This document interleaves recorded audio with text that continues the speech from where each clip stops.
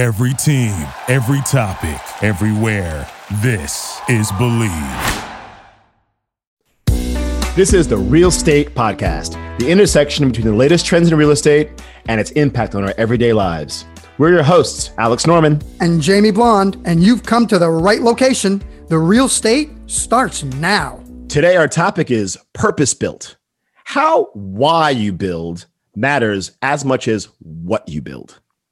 We are really excited to have as our guest today, Christy Prigmore, who has a very unique background as a real estate developer over the past 25 years and a prop tech investor. Christy, it's great having you here today. Welcome, Christy. Thanks so much. Happy to be here. So tell us a little bit about yourself and kind of how you got to where you are, because your background is very impressive. Well, it's definitely not a normal path. I got into real estate very similar to a lot of people of my generation, whereas my dad was involved in the industry and introduced me to it. And I just took off with it. What I loved most is there are so many different angles to pursue and different ways to look at it. I knew that there was a lot of variety. Now, you've done a bunch of different things within the industry, haven't you? You pivoted a little bit here and there, right? I have. I went to MIT, to the Center for Real Estate, and that gave me an exposure to an enormous number of different disciplines within the industry, and came out determined that I wanted to do anything but development, and I wanted to live in New York. And I took a development job in Paris. Did you build the Eiffel Tower? Or what does one build in Paris these days? Well, actually, I didn't build in Paris. My headquarters was there. My company did a lot of office buildings in Paris, particularly around the ring roads on the edge of the city. But I focused mostly on London to start, and then did a development project in Frankfurt, Germany as well. And you're back here now. You're doing some projects here in the U.S.? I am. My company moved me to New York, and I spent 4 years working for them, doing asset management and acquisition work for a German fund, where we bought and renovated and operated the Manhattan Mall here in New York City. So your career has brought you across continents and across types of real estate. So you started off in, it sounds like, commercial, and then have you moved over into the residential part of the business? I have. In 2007, we realized that the pricing in the real estate market was kind of going crazy, and we weren't going to be able to buy anything with our underwriting restrictions. So we decided instead to liquidate our portfolio, which ended up looking pretty good in 2008. So I took some time off. And then in trying to figure out what I wanted to do, I've tried a bunch of things. A prop tech company, I got involved in founding that. And I spent some time learning about the entertainment industry and sound stages and how to build those, and realized that I really had a passion for the development work and for building things. And I'm now working on a project in Austin, Texas, building condominiums. I thought prop tech was the guy who runs the lights on Darth Vader's uniform. Is that a different term? Pretty close. Feels like Darth Vader's world sometimes. I would imagine. It was the prop tech. There you go. So ultimately, it sounds like, I just want to dive into the passion there, right? And so I think that there are a lot of things, the reasons why we build what we build. And there's a lot of reasons why people love being a developer in the real estate industry. A lot of people are driven by money. A lot of people are driven by the value that it creates for the community. And so you strike a nice balance, obviously being successful in your career and also at the same time being passionate what we do. So what are some of the things that really inspire you about the projects? Your most recent one here in Austin. What has changed over the years, and what really are the reasons that you think these properties need to exist in the world? Well, I think it's really interesting to learn. That's what always inspires me. And that's one thing that never changes with real estate. And whether it's learning why a user needs a space and what you can do to make it work best for the people who are going to be in it versus what a community needs, or how to make it gentler for the environment, how to make it healthier for the people who occupy it. There's so many different angles and so many different things that have expanded really quickly in our understanding of how the physical space really affects the people who live in it or work in it or shop in it or try to recover for hospitals. You know, everybody spends time in spaces, and so little time has been spent figuring out what affects that best until recently. And I think that's one of the biggest changes I've seen. Well, you know, it's funny you mentioned that in terms of time. You don't, in real estate, you don't build a building in a year. It sounds like you planning, development, and then by the time your first resident or tenant walks into the property, it could be several years after you first came up with the idea. And in technology, societies are moving so fast. I mean, we have a pandemic that hit pretty much everyone over the course of the past 12 months. So so you have to really forecast and think really far in advance about what the impact of what you're building has on the world that has yet to be. So what process do you go through to think about that, and what may have happened over this past year that has changed the way you think about what you're building, what you think the world needs to see, or what environments need to be built in the future? This year in particular, I think has made a lot of us stop and reflect in a lot of different ways. And part of it's figuring out whether these are temporary shifts or permanent shifts. With our project in Austin, we initially put it on hold when the pandemic hit in March, because we just didn't know what the economy was going to look like at the end of it, trying to get financing to build speculative construction in the middle of the pandemic. It's a whole different aspect. So we had to take some time and look at that. And in the process, we ended up completely changing our design. We went from an initial conventional apartment building to cluster housing, which has no common areas. Everybody has their own entrance and a lot of private spaces with roof decks and unique configurations. And we really did spend some time saying, you know, we're going to look stupid in 2 years because we built something with all these private spaces that at the time everybody wanted because of a pandemic, and whether or not that was a lasting decision. Well, I guess time will tell, but it's interesting that they're called clusters when they separate people. I'll tell you what's funny. I live in an apartment building here in Miami, and I used to always love it when the elevator would stop at a different apartment and people would come on, either people that I knew, we could catch up, or people that were new in the building and we could introduce ourselves. It was fun. It was a social aspect of the building. Now I'm in the elevator and I feel the elevator stopping on another floor. I cringe. I adjust my mask and I get ready to protect myself from disease. It's a whole different world.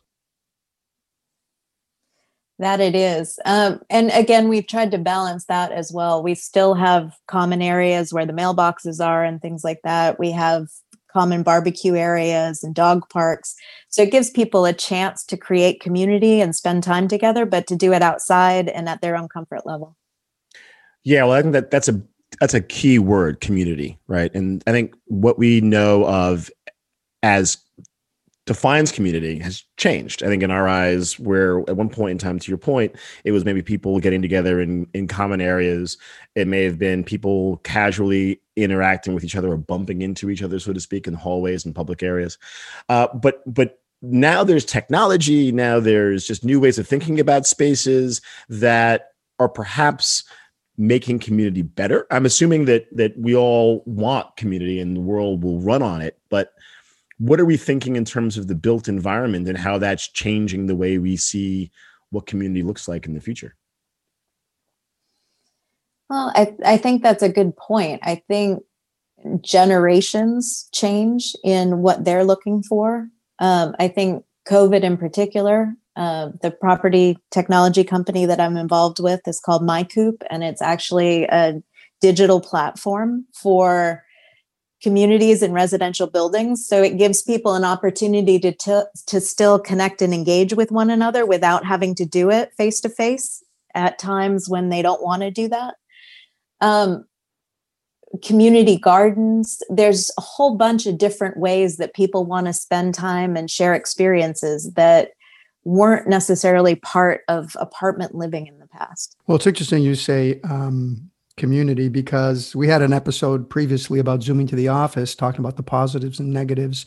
My sister is working remotely now. She's a social worker up in Canada. And one of the negatives is that it's hard to build that camaraderie, that bonding that comes from being in an office together, putting a new team together and working together. Are you finding those kind of issues in how you're operating now, Christy? Yeah, very much. It never occurred to me that I would be able to go through this design process remotely. I expected that I was going to have to relocate to Austin.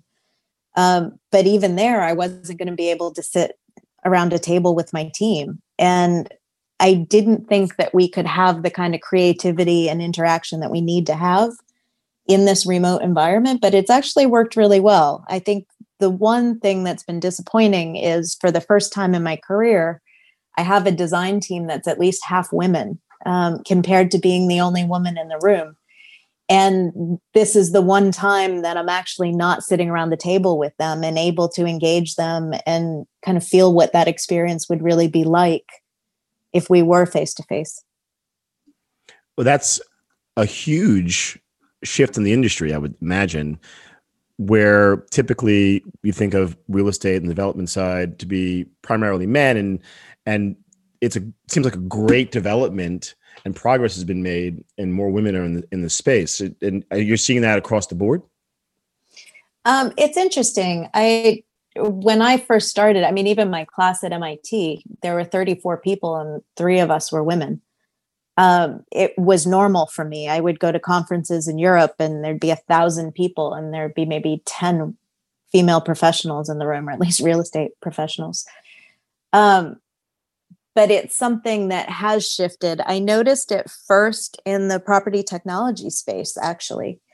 I think there were a lot of younger women and they really worked to connect with one another and network and help each other.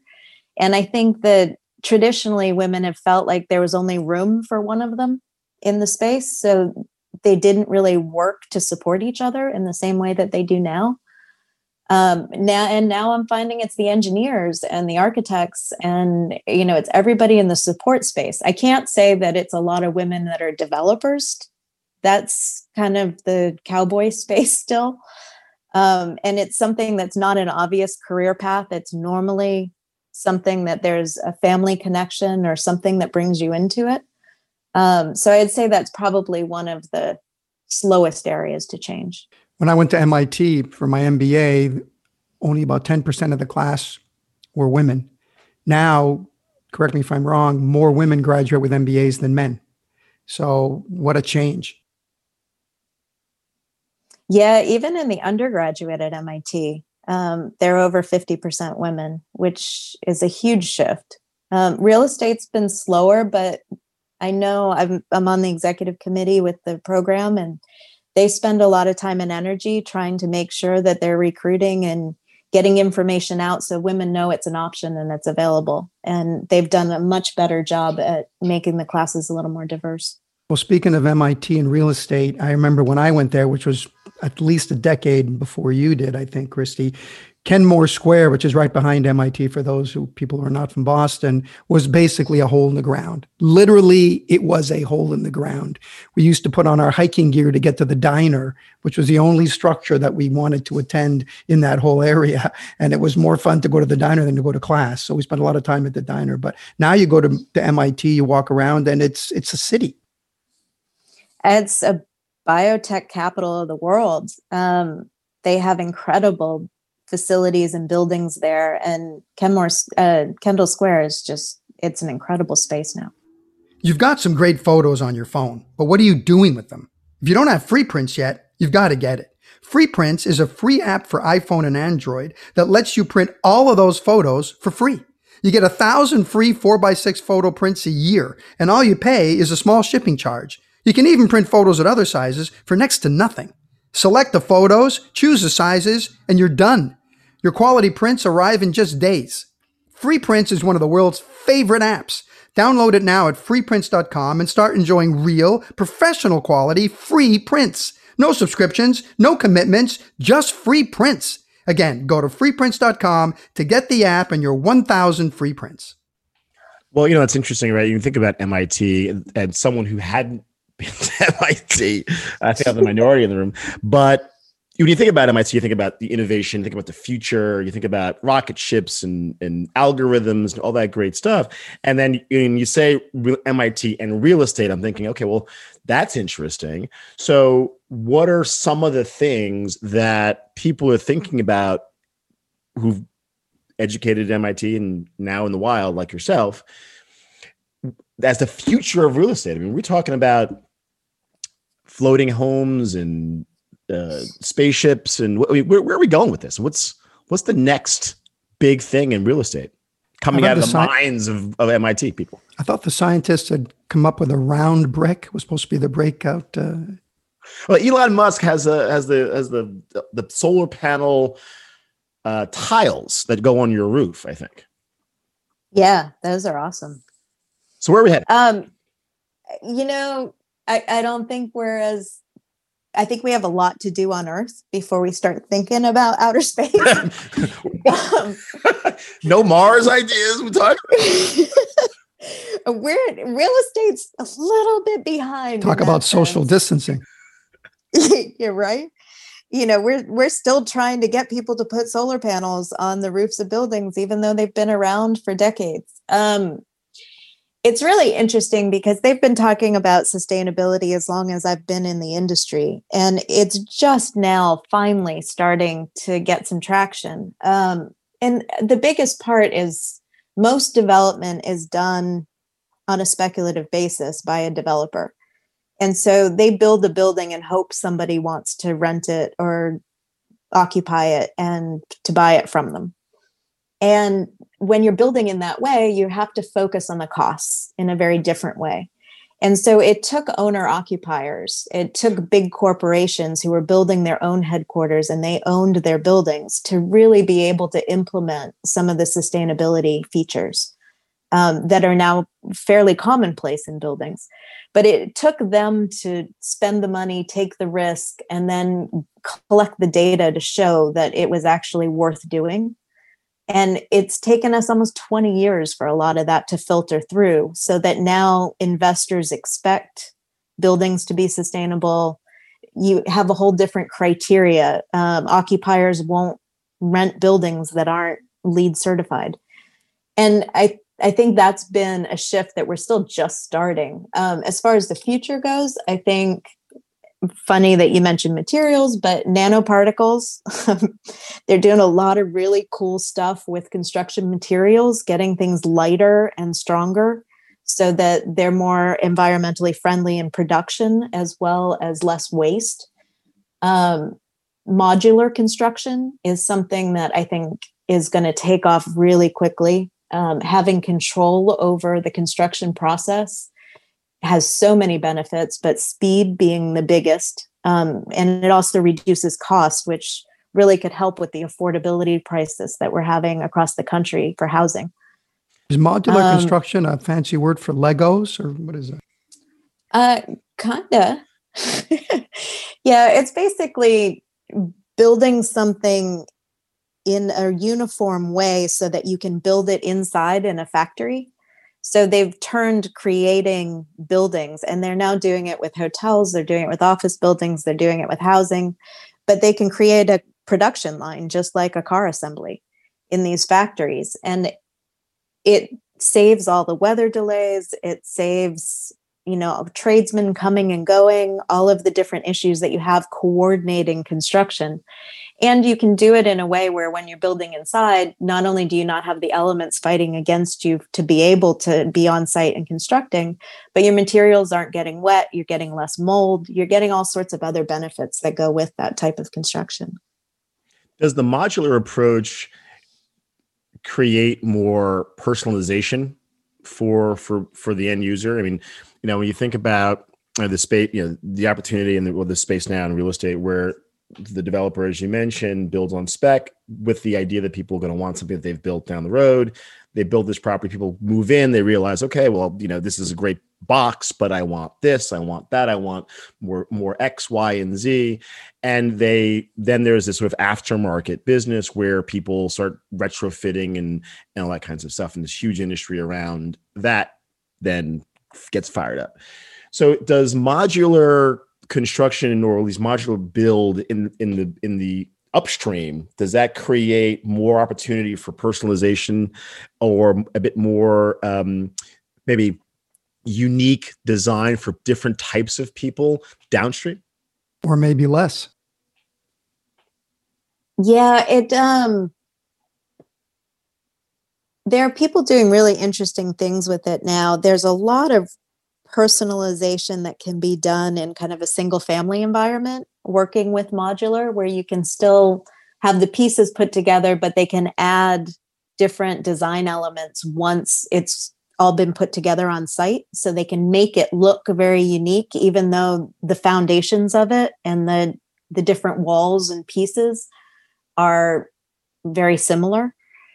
So I think in some ways it may, if people move into buildings that weren't designed with that intent, but instead are just kind of a bunch of boxes and don't have a lot of individuality on the outside, I think it may drive people to want to be more creative on the inside. And I don't think modular does anything to affect your ability to do that one way or another. Have different expectations about how they want to live.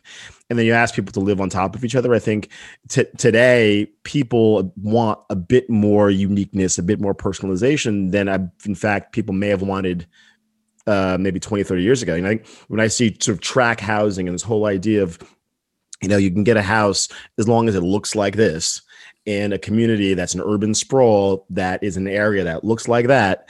I think people are demanding a bit more, a more customization or a bit more personality, or at least having something that is slightly different than the home next to them is interesting. And that's on the residential side. And moving into the commercial side of things, I wonder, Christy, because I know that you've have a lot of experience working across industries, building structures for the commercial sector, and for industries that matter or that used to matter.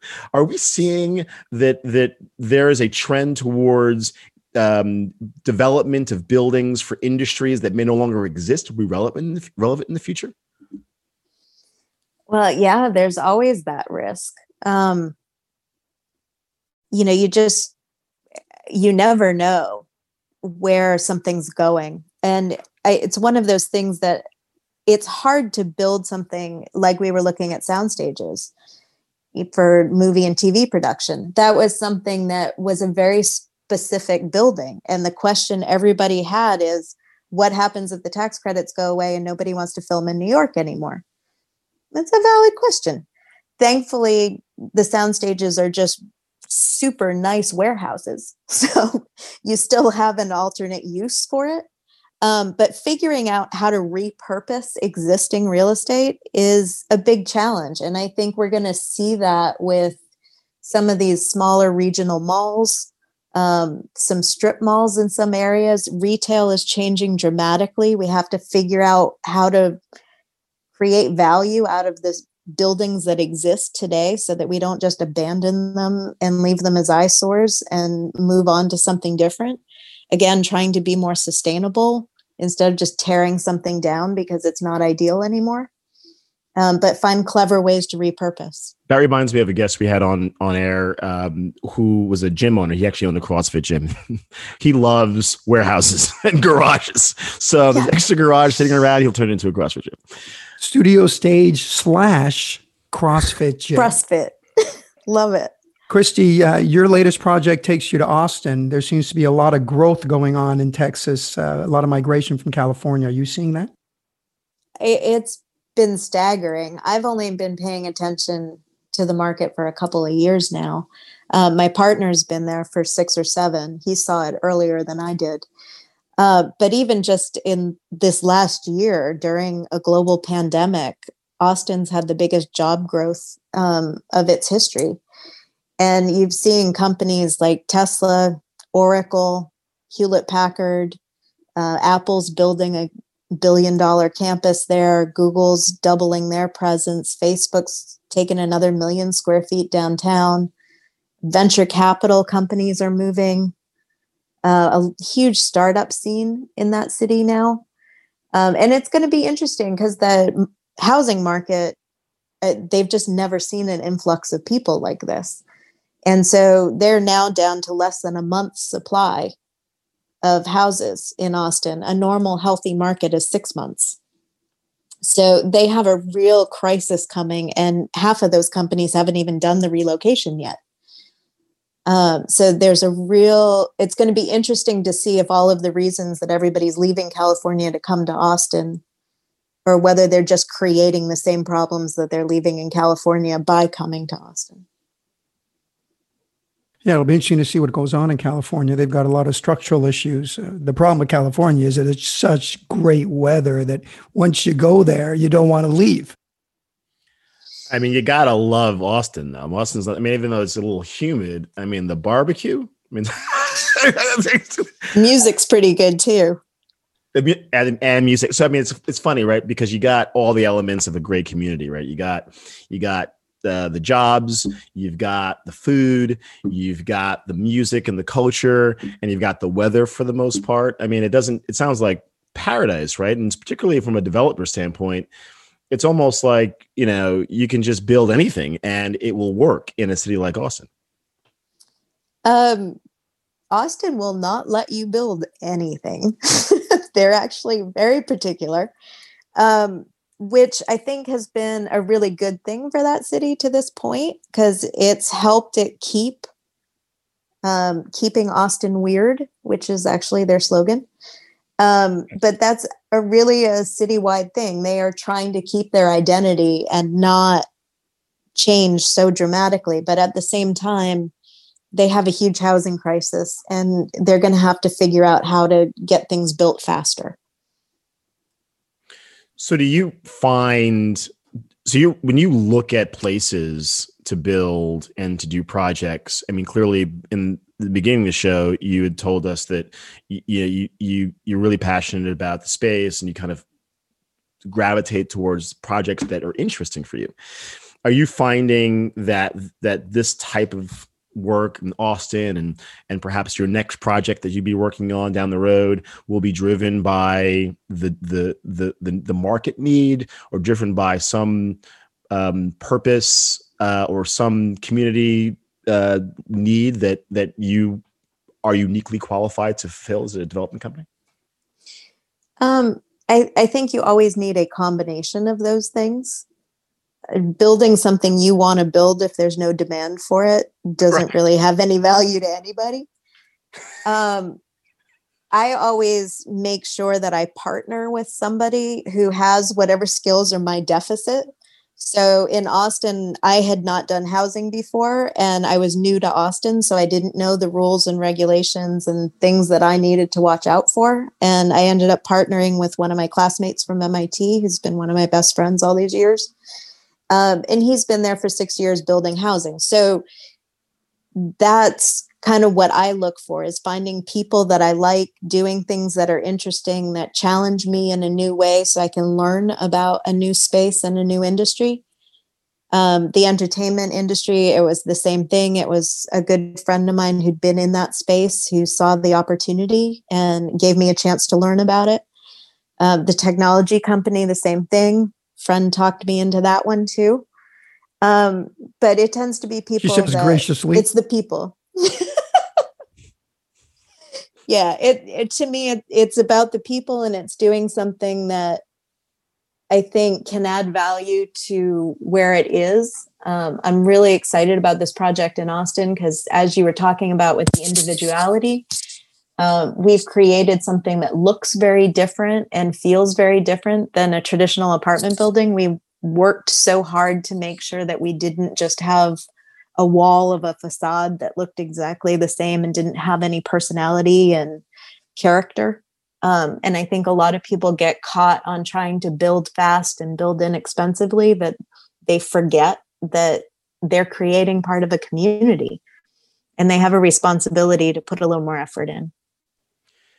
Christy, your story is inspiring. And I think just the journey that you've, and the path that you've taken, the journey that you've made since the beginning of your career is quite impressive. And I think for anyone to listen to your story would be inspired and motivated to want to do the same. And considering that, there aren't many women in this industry, and there's actually, as you mentioned, a growing number of people getting into the industry, what would you recommend, or what would you say to a woman who wants to get into the space and do what you do? Like, how would you recommend that they get started? What recommendations on the paths that they should take in order to achieve the success that you've achieved? What would you say to the next generation of women out there looking to get into real estate development? I think the most important thing is to start with an aspect of it that inspires you. And whether it's design or it's sustainability or it's finance or even law, and there's so many different ways that and different careers that are impacted in real estate development. And I think finding one and creating a niche and a skill, and then it's something that once you're in the space, it's a little easier to adapt. And then, it's a long road. You've got, it's almost apprentice style. You really need to go work for a developer. You need to pay your dues. I spent 10 years working 100 hours a week and doing what I had to do to stay on the team and to learn and to make myself valuable. There's no substitute for hard work, no matter what you're going to do, right? No, and I don't think that there is. And, the most important thing is to talk to people and to create your network. There's no conversation that's a bad conversation. You never know when people will come back into your life. It's a very small industry. I personally work very hard to keep in touch with people that I've connected with or I've worked with, check in, see what they're doing. I think that's the most valuable thing that you can have in real estate and probably in most other industries. Given your vast success and your diverse background and your connection to MIT, do you ever see yourself teaching or having a class or being a mentor to up and coming people? Informally, I've actually been a mentor quite often. I meet people in a casual place or through schools, either through my high school or my college or my graduate school. I always stay connected, and I've worked with several people in that kind of sense. I don't think teaching's really for me, but I really do like inspiring people and helping them find the path that really excites them. Well, your story is an inspiration, so I think you're in the right place. Thank you. Well, this has been amazing. I think for me, I've been inspired. I think I'm going to go out and start get some barbecue right now. But I think that what we need to do is definitely continue the conversation. I'd love to be able to see more and learn more about what you're doing in Austin. But I want to thank you for the time that you spent with us today. I've learned a ton. I know Jamie about you, but I think this is I think I've really got a pulse on what the future is going to look like in real estate. So thank you very much, Christy. Such a pleasure. Thank you for having me. Thank you very much for joining the show, Christy. You've been listening to the Real Estate Podcast. Please give us a quick review and rating on iTunes. Check out our website at therealestate.co and let us know if there are any new topics you'd like to hear us address. We love hearing your feedback. See you next week.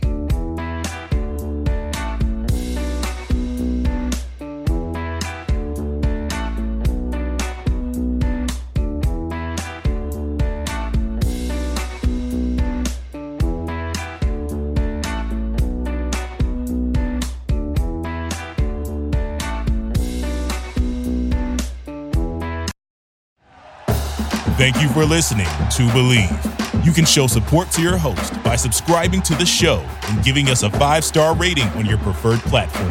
Check us out at Believe.com and search for BLEAV on YouTube.